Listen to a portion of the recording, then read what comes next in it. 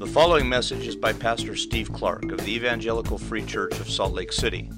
More information is available at our website, www.slcevfree.org.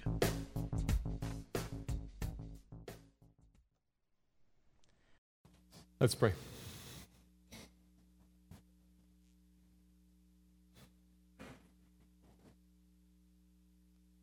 Father, we thank you for the privilege of sitting in your presence and even of now knocking on your door, finding it open to us, and being able to come in and speak to you.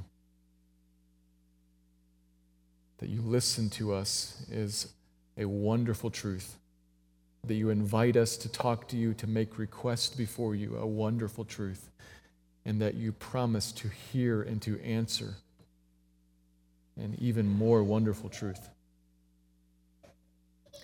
We're your people, we are your children, and you invite us in, and you promise then to walk out with us into the world, calling us to follow.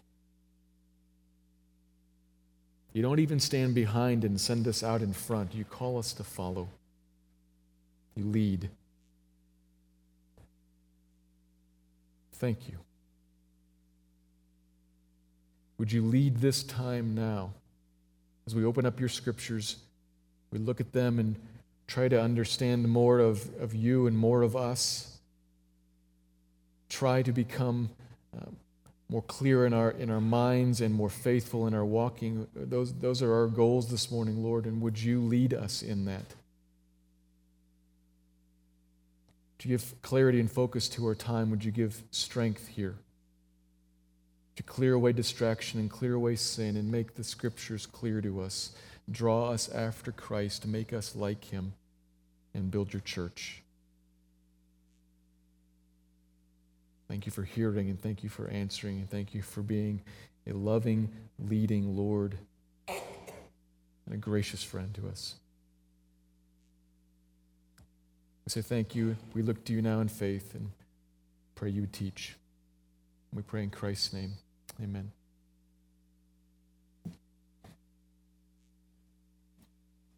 We turn our attention this morning to the middle of Luke chapter 5, where we will see Jesus call another person to come follow him as a disciple. That, you'll recall, that's where the chapter began. Luke 5 began with Jesus addressing Peter and company, teaching by the Sea of Galilee. When he finished teaching, he got in the boat with Peter and his friends so as to catch them, to draw them on after him, to make them, as we saw eventually, catchers along with him. Not just fishers, but catchers. He called them to join him in his mission, and while they were first alarmed by what they saw with the miracle and the fish there, eventually he calmed their fears, and they left everything and followed Jesus. That was verse 11, the beginning of the chapter. And then last week, in verses 12 to 26, we looked at two events that clarified a little more for us about what's involved in this catching of men, what it is that we are to be about. Jesus performed two miraculous healings, but the focus in both of them was not on the physical, but on the spiritual, on the spiritual realm. Healing, cleansing, restoring people, spiritually speaking. There's a leper there who obviously has a physical problem, but his main problem from his leprosy was that he was spiritually unclean, ostracized, kept out, alienated from God and from other people.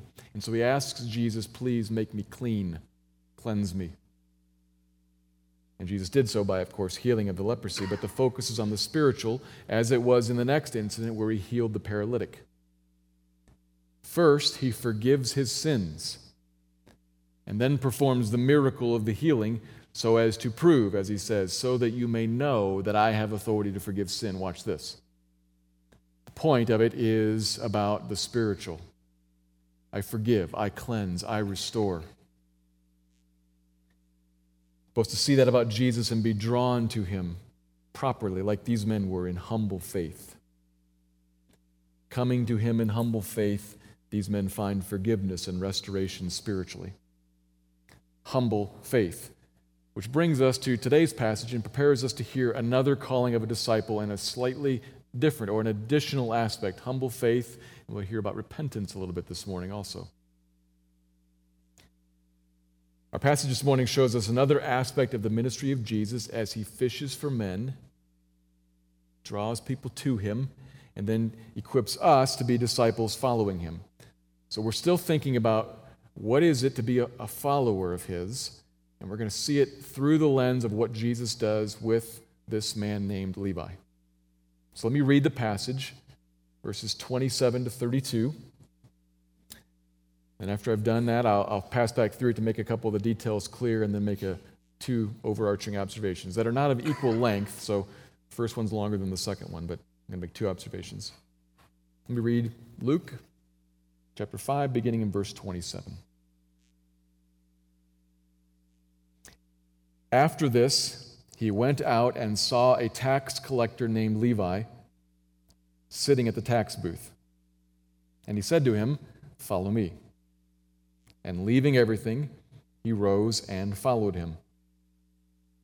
And Levi made him a great feast in his house, and there was a large company of tax collectors and others reclining at table with them. And the Pharisees and their scribes grumbled at his disciples, saying, "Why do you eat and drink with tax collectors and sinners?" Jesus answered them, "Those who are well have no need of a physician, but those who are sick. I have not come to call the righteous, but sinners to repentance." Luke chapter 5. Luke doesn't give us a tight timeline here, so we don't know when exactly this happened. It's just later. Jesus went out and he saw a tax collector named Levi, likely, not certainly, but likely the same man known as Matthew. He's an ordinary tax collector, which is to say, if you remember from chapter 3, or if you catch the tone here in this passage, chapter 3, when John the Baptist dealt with the tax collectors, we talked about them a little bit. Tax collectors made their living working for the enemy, Rome, in legalized robbery and extortion. That's how the populace saw them. He is an official criminal and a traitor at that. Jewish people did not like the tax collectors. And here's one named Levi sitting at work, and Jesus saw him. And the language there makes us think of a little bit more than just Jesus stumbled upon him and noticed his presence. He saw him. Perhaps we could translate it, he considered him. He noticed him, he regarded him, he looked at him, and then commanded this tax collector, "Follow me." Which doesn't necessarily mean those are the only words spoken, but those are the important, those are the decisive words that we need to see, we need to catch. He told him, "Follow me." And Levi, leaving everything, just like Peter and company back in verse 11, leaving everything, got up and followed him into this indefinite follower. He becomes one who walks with Jesus. And sometime after that, certainly it would take a little bit of time to prepare a feast and invite guests. Sometime after that, he throws a large feast, a celebration in honor of Jesus, and he invites a company of guests, many of whom, perhaps all of whom, were tax collectors and, to use the Pharisees' word from down below, sinners of various sorts. A term which meant morally loose, probably physically loose. They're immoral people and tax collectors. That's the kind of crowd Levi had as friends. Stands to reason. They would have been the people ostracized along with Levi, and so they kind of hung together. They are the outcasts, the ostracized of society, and it's important that we understand something about why they are outcasts, why they are set on the outskirts of society. Not because of our earlier passage, the leper and the paralytic, not because of physical infirmity, not because of poverty, not because of some of the reasons that we set people outside today. This group of people might have been incredibly wealthy. They're tax collectors. They might have been the beautiful people of society. They might have been the partying set, the people that is engaged in rampant immoral behavior with one another. They might have been a very attractive, very outgoing, very gregarious, very beautiful, very wealthy group of people. The reason they are outcasts is that religious people reject them for their overt embracing of a sinful lifestyle. That's the kind of people that we're dealing with. And so as we're thinking about this for ourselves today, we need to realize we're not talking about outcasts who are maybe the lowly in society. We're talking about sinners, maybe the high and mighty in society. Now, as an aside, that word sinners comes in the passage. That can kind of be an offensive word. And if you're gathering that, as we move on, we're gathering that applies to you, it can be offensive to you. So let me say, sinners, what Jesus means when he thinks of that word, what we Christians should mean when we think of that word, is not the bad people. We're all sinners. What he means, what we should be thinking in this passage, he turns it, using the Pharisees' language, but he turns it and says, I'm talking about people who are not believers, who are not Christians. Not that they're good and bad. He's talking about, we are thinking about today, people who are not Christians, who are outside because they reject Christ, say no to him. Levi made a great feast, and he invited all of these friends of his, and Jesus, verse 29, reclined at table with them. He shared table fellowship with them and led his disciples to do likewise. The tax collectors and sinners, it says, were reclining at table with them. That's Jesus and his company, his disciples. That's what sets the Pharisees to grumbling. And they try to undermine Jesus by talking to his followers, his disciples, and they ask him one of those questions that, again, is not really a question seeking an answer, it's a question giving an answer. Why are you eating with these people? You shouldn't be. And Jesus answers, essentially bypassing their grumbling attitude. He'll confront that later. He bypasses their attitude and treats it as if it's a real question. And that helps us, actually, because it shows us that our attention here is not supposed to be on the Pharisees and their attitude. Our attention here is on, why is Jesus eating with the tax collectors and the sinners? Why is he? That's a question, as if it's a real question. That's the question he answers. And he uses first proverbial wisdom, resembled other statements of that day. Well, people don't need doctors. Sick people need doctors. Proverb, obviously, right? The sick people need doctors. And I have not come to call righteous people, but sinners to repentance. I'm a doctor, spiritually speaking. I'm a physician. And I look out at people who have need and people who don't have need, and I'm going to go help the people. The reason I'm with the sinners is that those people I can help. I've come to help them, to draw them to repentance, the thing they need for healing.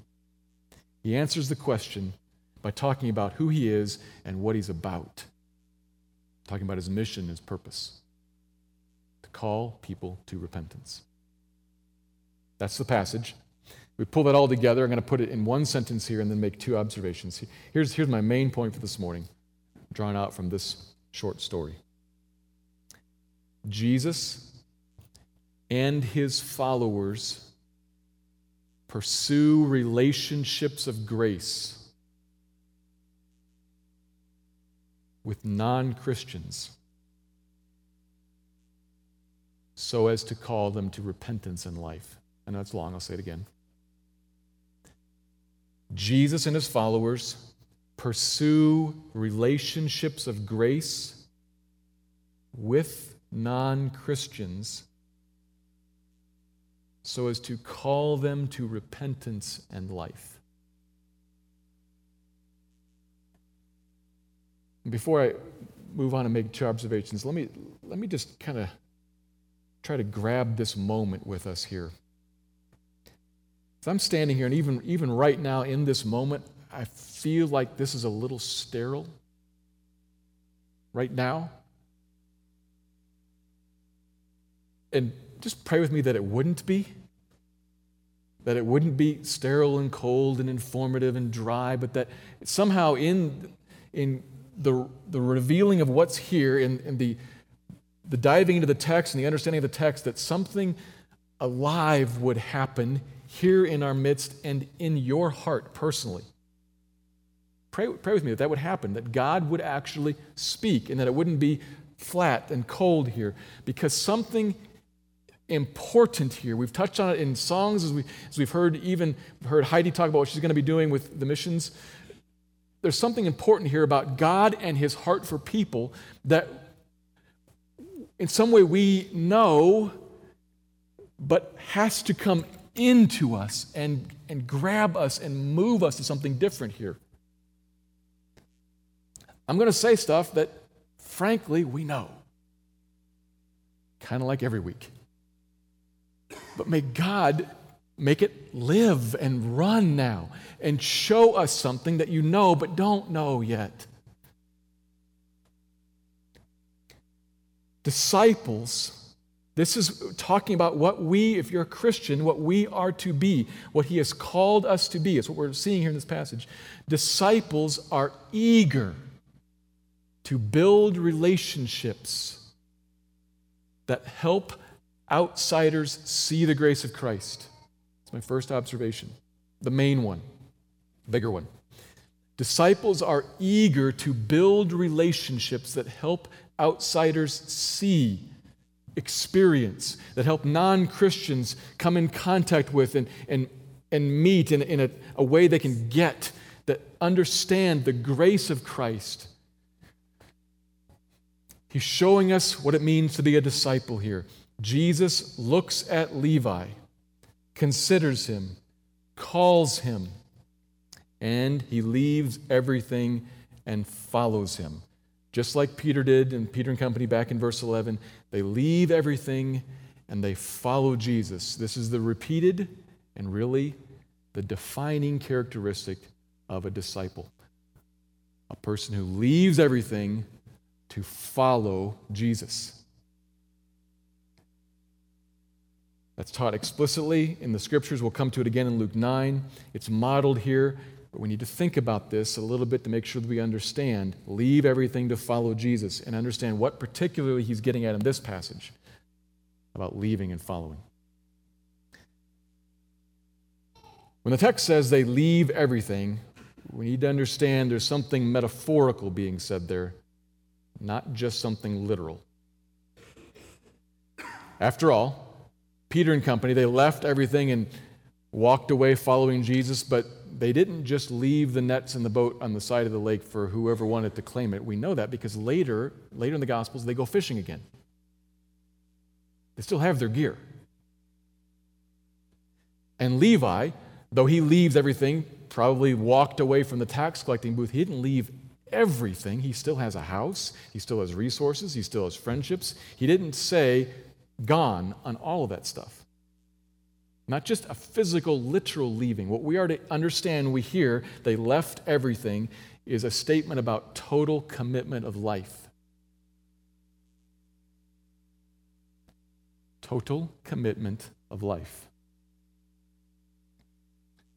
Leaving of the old life in exchange for a new one.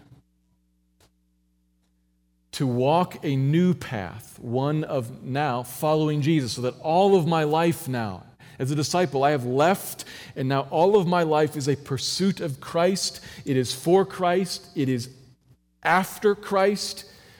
Christ is life for me now. This old life has been left and set aside, and now Christ and his cause, not my own cause, Christ and his cause is what I'm walking after and hot in pursuit of. I am eager for that as a disciple. That's what discipleship is. So whatever life has, whatever life brings, whatever resources I accumulate, whatever friendships or opportunities or situations, I don't have to think I'm supposed to get rid of all that stuff, jettison it, leave it. Instead, with all of that, with all that in hand, I say goodbye to my old lifestyle with that, my old way of pursuing my life with this stuff, and instead say, with these things, Lord, I'm going to follow you. With everything that I have, in every way I am totally committed, such that Christ in this, Christ's cause in this, in all of my resources and relationships, I am devoted as following Jesus. That's what it means to leave everything. I leave the old way of being with everything. How so in particular in this passage? Because there's a lot that one could say about that. How so in particular in this passage? Well, we look at what Levi did, and we know that Levi did something that we're supposed to follow because Jesus did it too, and Jesus took all of his disciples and did it with them. They all were there. This is for all of us. Levi shows us an eagerness to live connecting with others in grace and in love in a way that he has designed that will help them meet the grace and the love of Christ. He hosts a feast so that, quite literally, his friends can meet Jesus. Physically, literally, Jesus is going to be there. All of his sinful friends that he didn't preach at condemningly and drive away. That he didn't become judgmental with. That he and Jesus both accepted as is to table fellowship. Table fellowship, even now today, but particularly back in that day, to sit and to eat with one another, to recline at table with one another is to say, we are with, we are okay with, we are communing with, we are in union. There is no odds, no aught between us. We are at peace. He does that with the sinners and tax collectors as they are. He draws them into his house so that they will meet Jesus. Levi is fishing, hoping to catch men. To catch them by graciously, lovingly relating to non-Christians, to outsiders, just as they are. This is the whole deal. It's the whole deal. Levi, Jesus, disciples say to outsiders, come to the table, come be with us as is. Indeed, he's going to call them to repentance. Indeed, he's going to call them to change. He has to. That's second. We'll come to that. That's second, not first. It's not a condition for come to the table. The Pharisees would have been fine if that was a condition. That's how the Pharisees wanted Jesus and company to proceed. He wanted them to say, clean up your act first, and then come into a grace-relating connection. Clean up your act first, then come. And it's the other way around for Jesus. Loving communion comes first, and repentance comes second. It definitely comes. It's the final word of the passage, it's the punchline, if you will.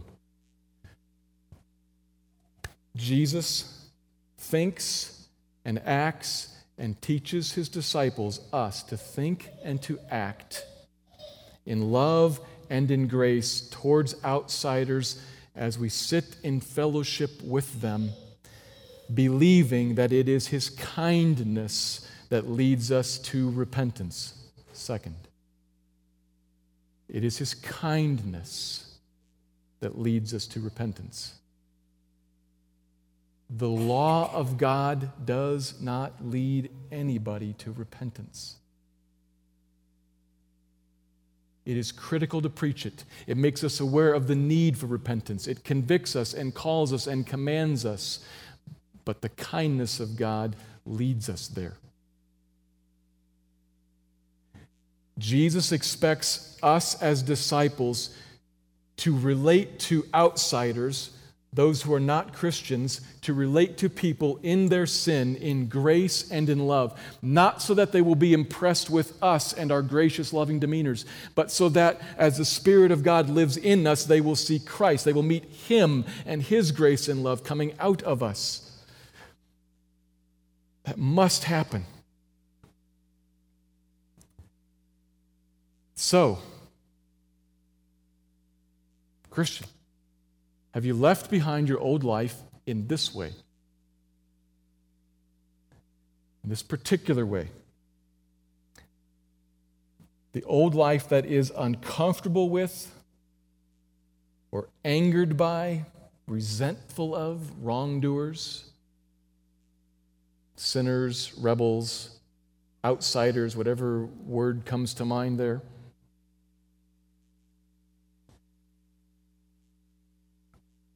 We are bothered by that, by them.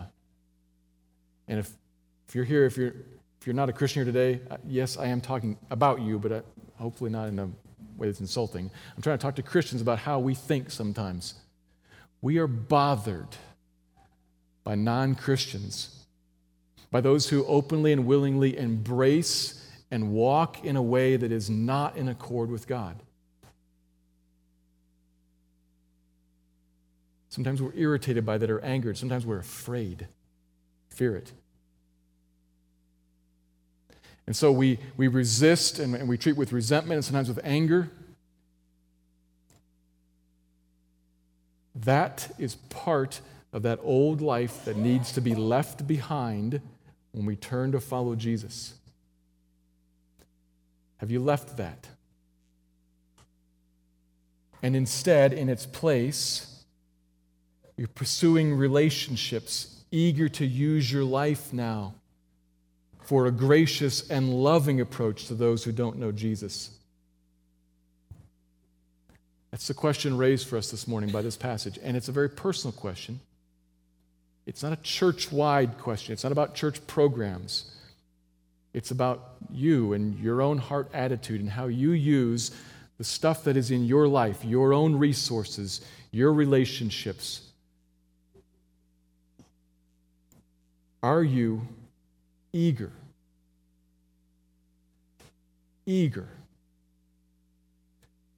to pursue those who don't know Christ with love and with grace, that they might see in you this loving and gracious Christ? There's a lot to discipleship, certainly. There are many things to consider, but this is one of the pieces of discipleship. And it's one that we must include and eagerly pursue as we think about what it means to follow Christ. It looks like friendly connection that builds relationships intentionally and deliberately, not passively or by happenstance. What I mean is, you may sit in the cafeteria at work or at school, and you may sit with friends that you connect with well, who know Christ, who are good friends of yours, maybe at this school or somewhere else.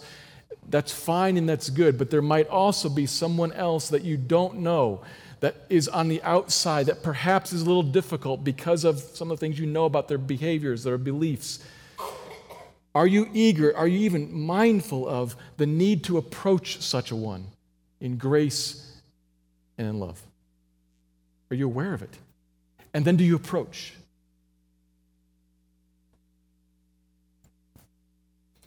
Deliberate and intentional, not just by happenstance. relationship that's not harsh and judgmental, that has no scent of, as I say this, I'm not talking to anybody in particular, but has no sense of combative cultural warrior mode. I'm not talking about anybody in particular. We in general, and some of us in particular, struggle with what I've called here combative cultural warrior mode.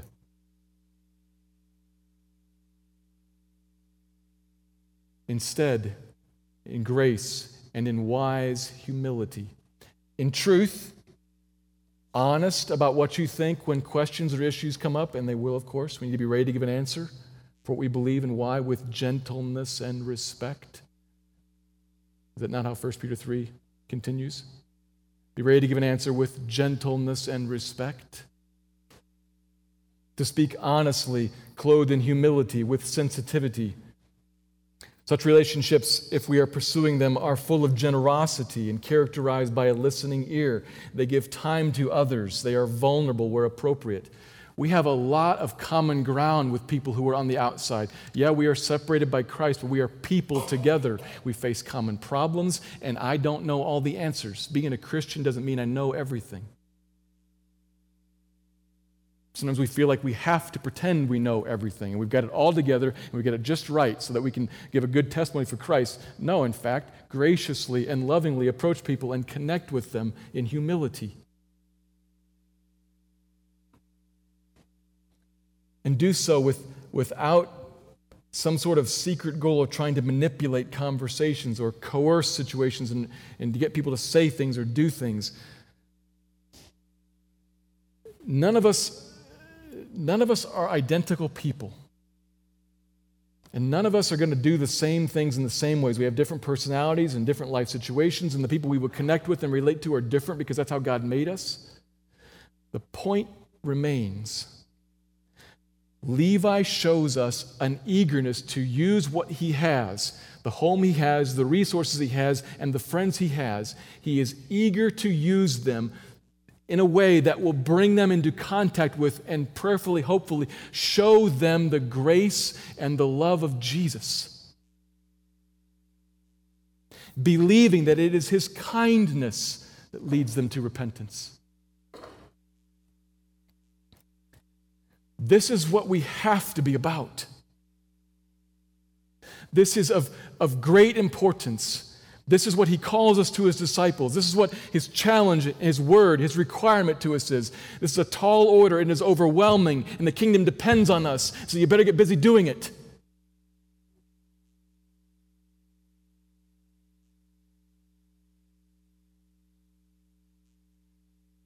Is that what you heard me say?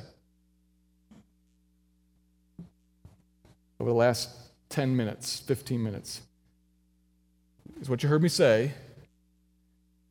This is his requirement of us. This is what we have to do. This is a tall order. It's difficult, but it's what we have to be about, so we better get to it. Everything depends on it. Is that what you heard me say? Then listen again. I need to say it again. Because it is truly a piece of what it means to be a disciple. It is what God calls us to leave aside our old life, to turn from that, to repent of that, and to turn from that to him. That is indeed what he calls us to. But his kindness leads us to repentance the same. We also are led to repentance by kindness, by grace from God. And if what you heard in that, and if how I presented that struck you as, here's what we have to do, and here's another thing on your pile, on your list, pursue it, begin to think, now you got a list, every time I go to lunch, I got to watch for people that I'm not sitting with. If that's what came to you, then stop and listen again.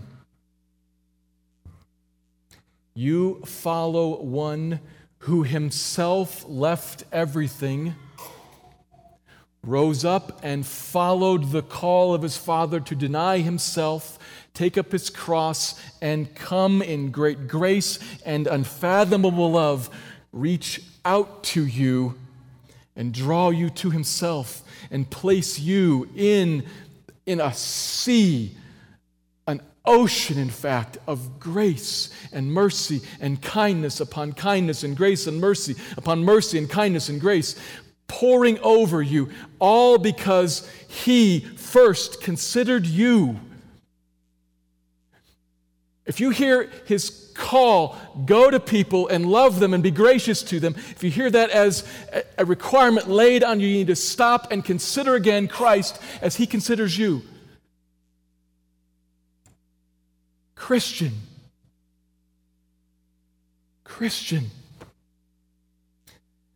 We have a call to face here indeed, but we will only face that call and walk into it if we first have eyes fixed on Christ and see Christ's eyes fixed on us in a way that calls us out and changes us. What I'm saying here, I'm working on this passage and its angle into the gospel. What I'm saying here is that grace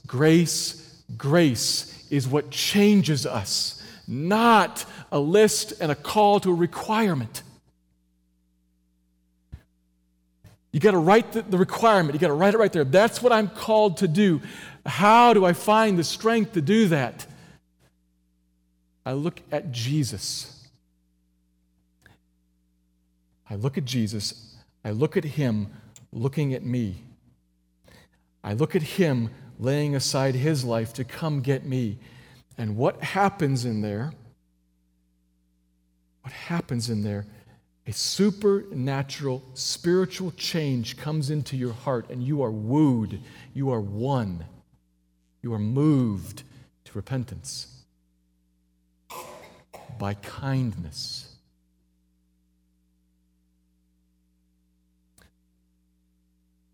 So, Christian, we have a world out there into which we are to walk with Jesus, living graciously, living lovingly. But we will only do that as we set our eyes on Christ and not on the world. We set our eyes on Christ and from him experience his grace and his love that changes us, makes us new, convinces us our lives are secure in Christ so we can give them away. If you find yourself holding back, or you find yourself with grudging or even angry approach to the non-Christian around you, tell yourself don't do that. Tell yourself instead, remember Christ who first loved me. Disciples are eager to build relationships that help outsiders see what they have seen. The grace of Jesus.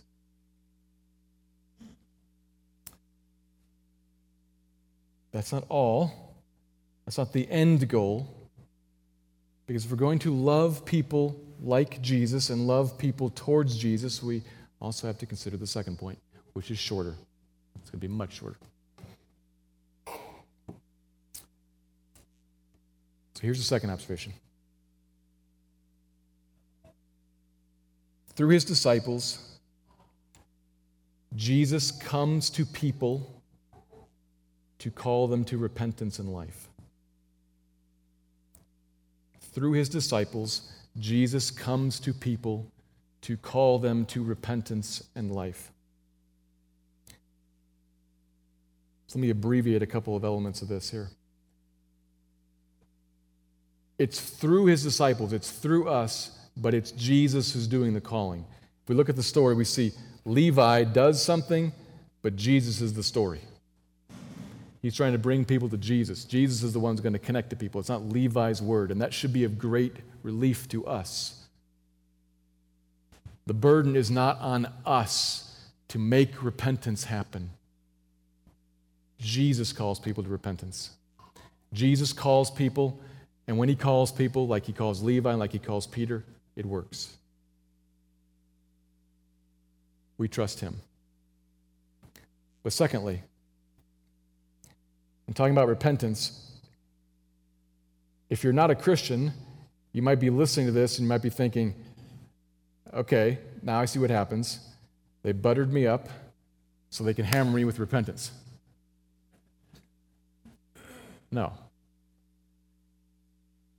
This whole passage presents repentance and sinners. Those are hard words, but they are presented to us in a context that is saying good, help, kindness.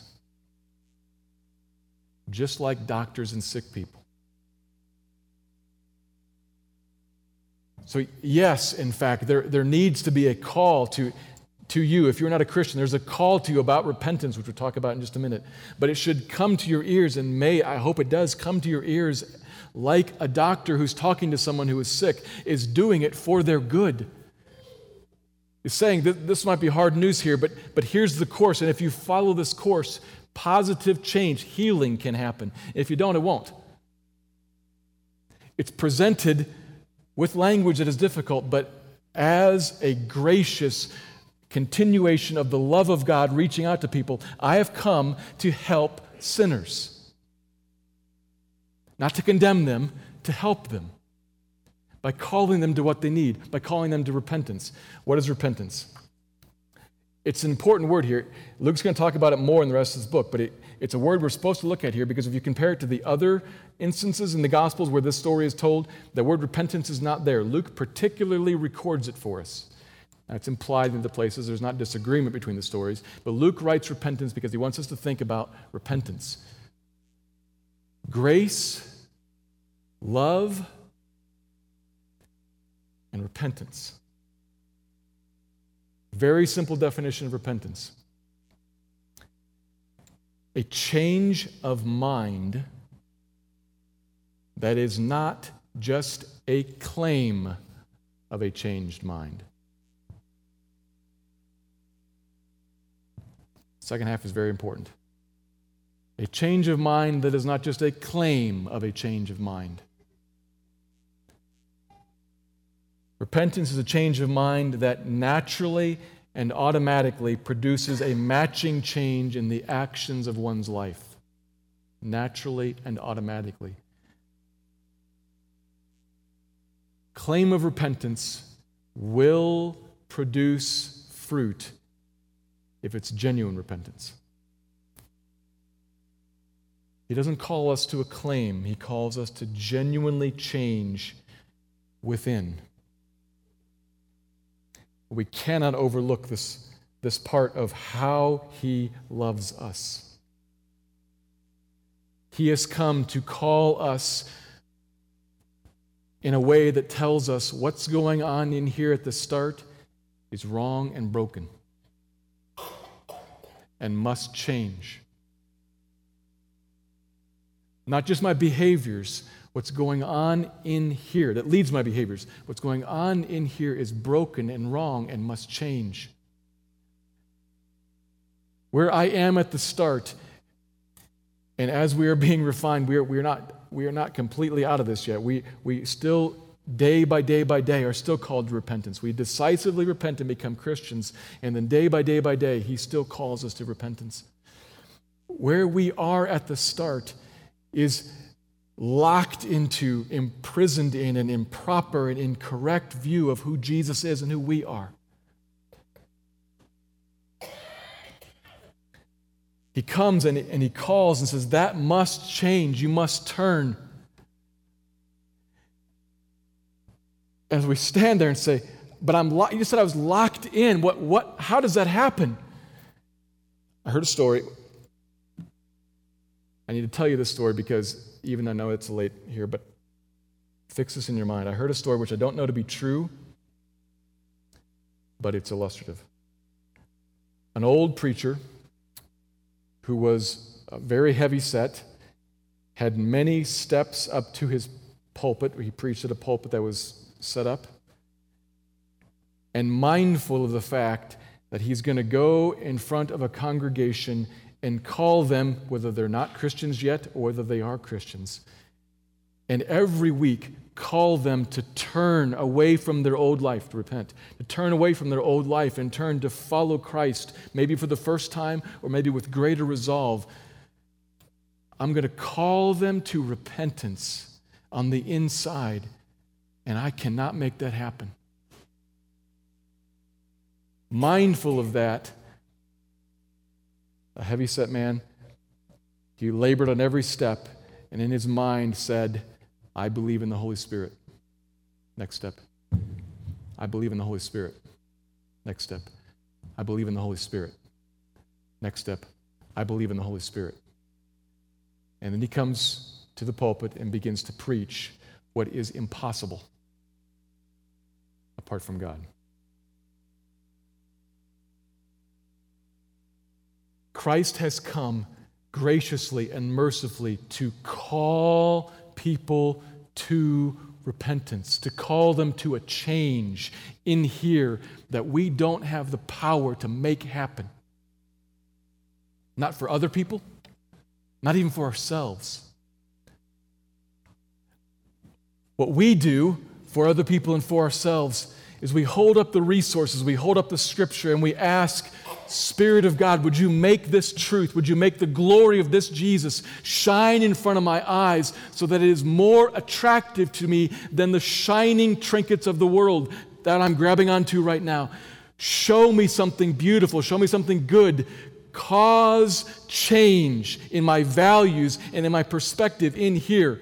And when that change happens, I will move. But that is the Spirit of God's work. I believe in the Holy Spirit. I call other people and even call myself. We call our friends, we call our children, we call our parents sometimes even. We call our coworkers, we call our classmates to repentance, knowing and believing that that is what is necessary for them to experience the great good of the healing and the cleansing, the forgiving of Jesus. What a glorious thing it is that He has come to call us to repentance, and blessed Jesus, that He actually grants repentance, leading us to a knowledge of the truth. That is in the Bible twice. Charlie referred to one of them this morning already. It's in Peter's preaching in Acts. It's the book of 2 Timothy. God grants repentance.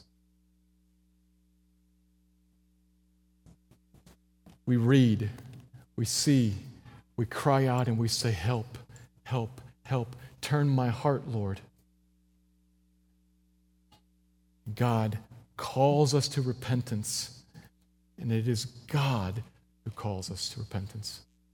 That is good news. That is good news because I can't make myself feel. You can't make yourself feel.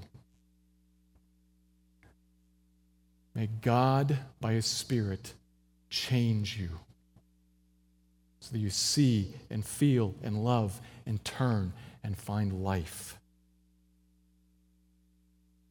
So let me pray and ask Him to do that.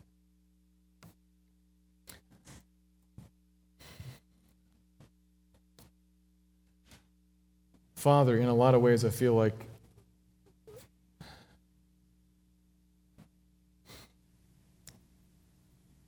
in this moment, it is easy for us to be confused.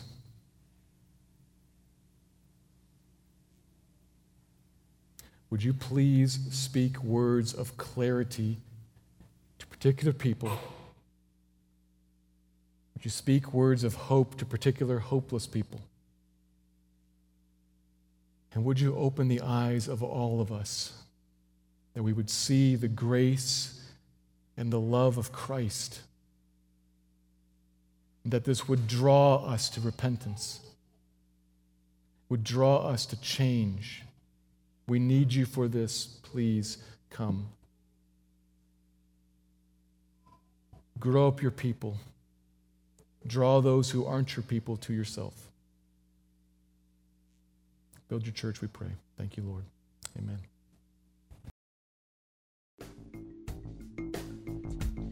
Thank you for listening to this message by Pastor Steve Clark of the Evangelical Free Church of Salt Lake City in Salt Lake City, Utah. Feel free to make copies of this message to give to others, but please do not charge for these copies or alter the content in any way without permission. We invite you to visit our website at www.slcevfree.org or call us directly at area code 801-943-0091. Our mailing address is Evangelical Free Church of Salt Lake City, 6515 South Lion Lane, Salt Lake City, Utah, 84121.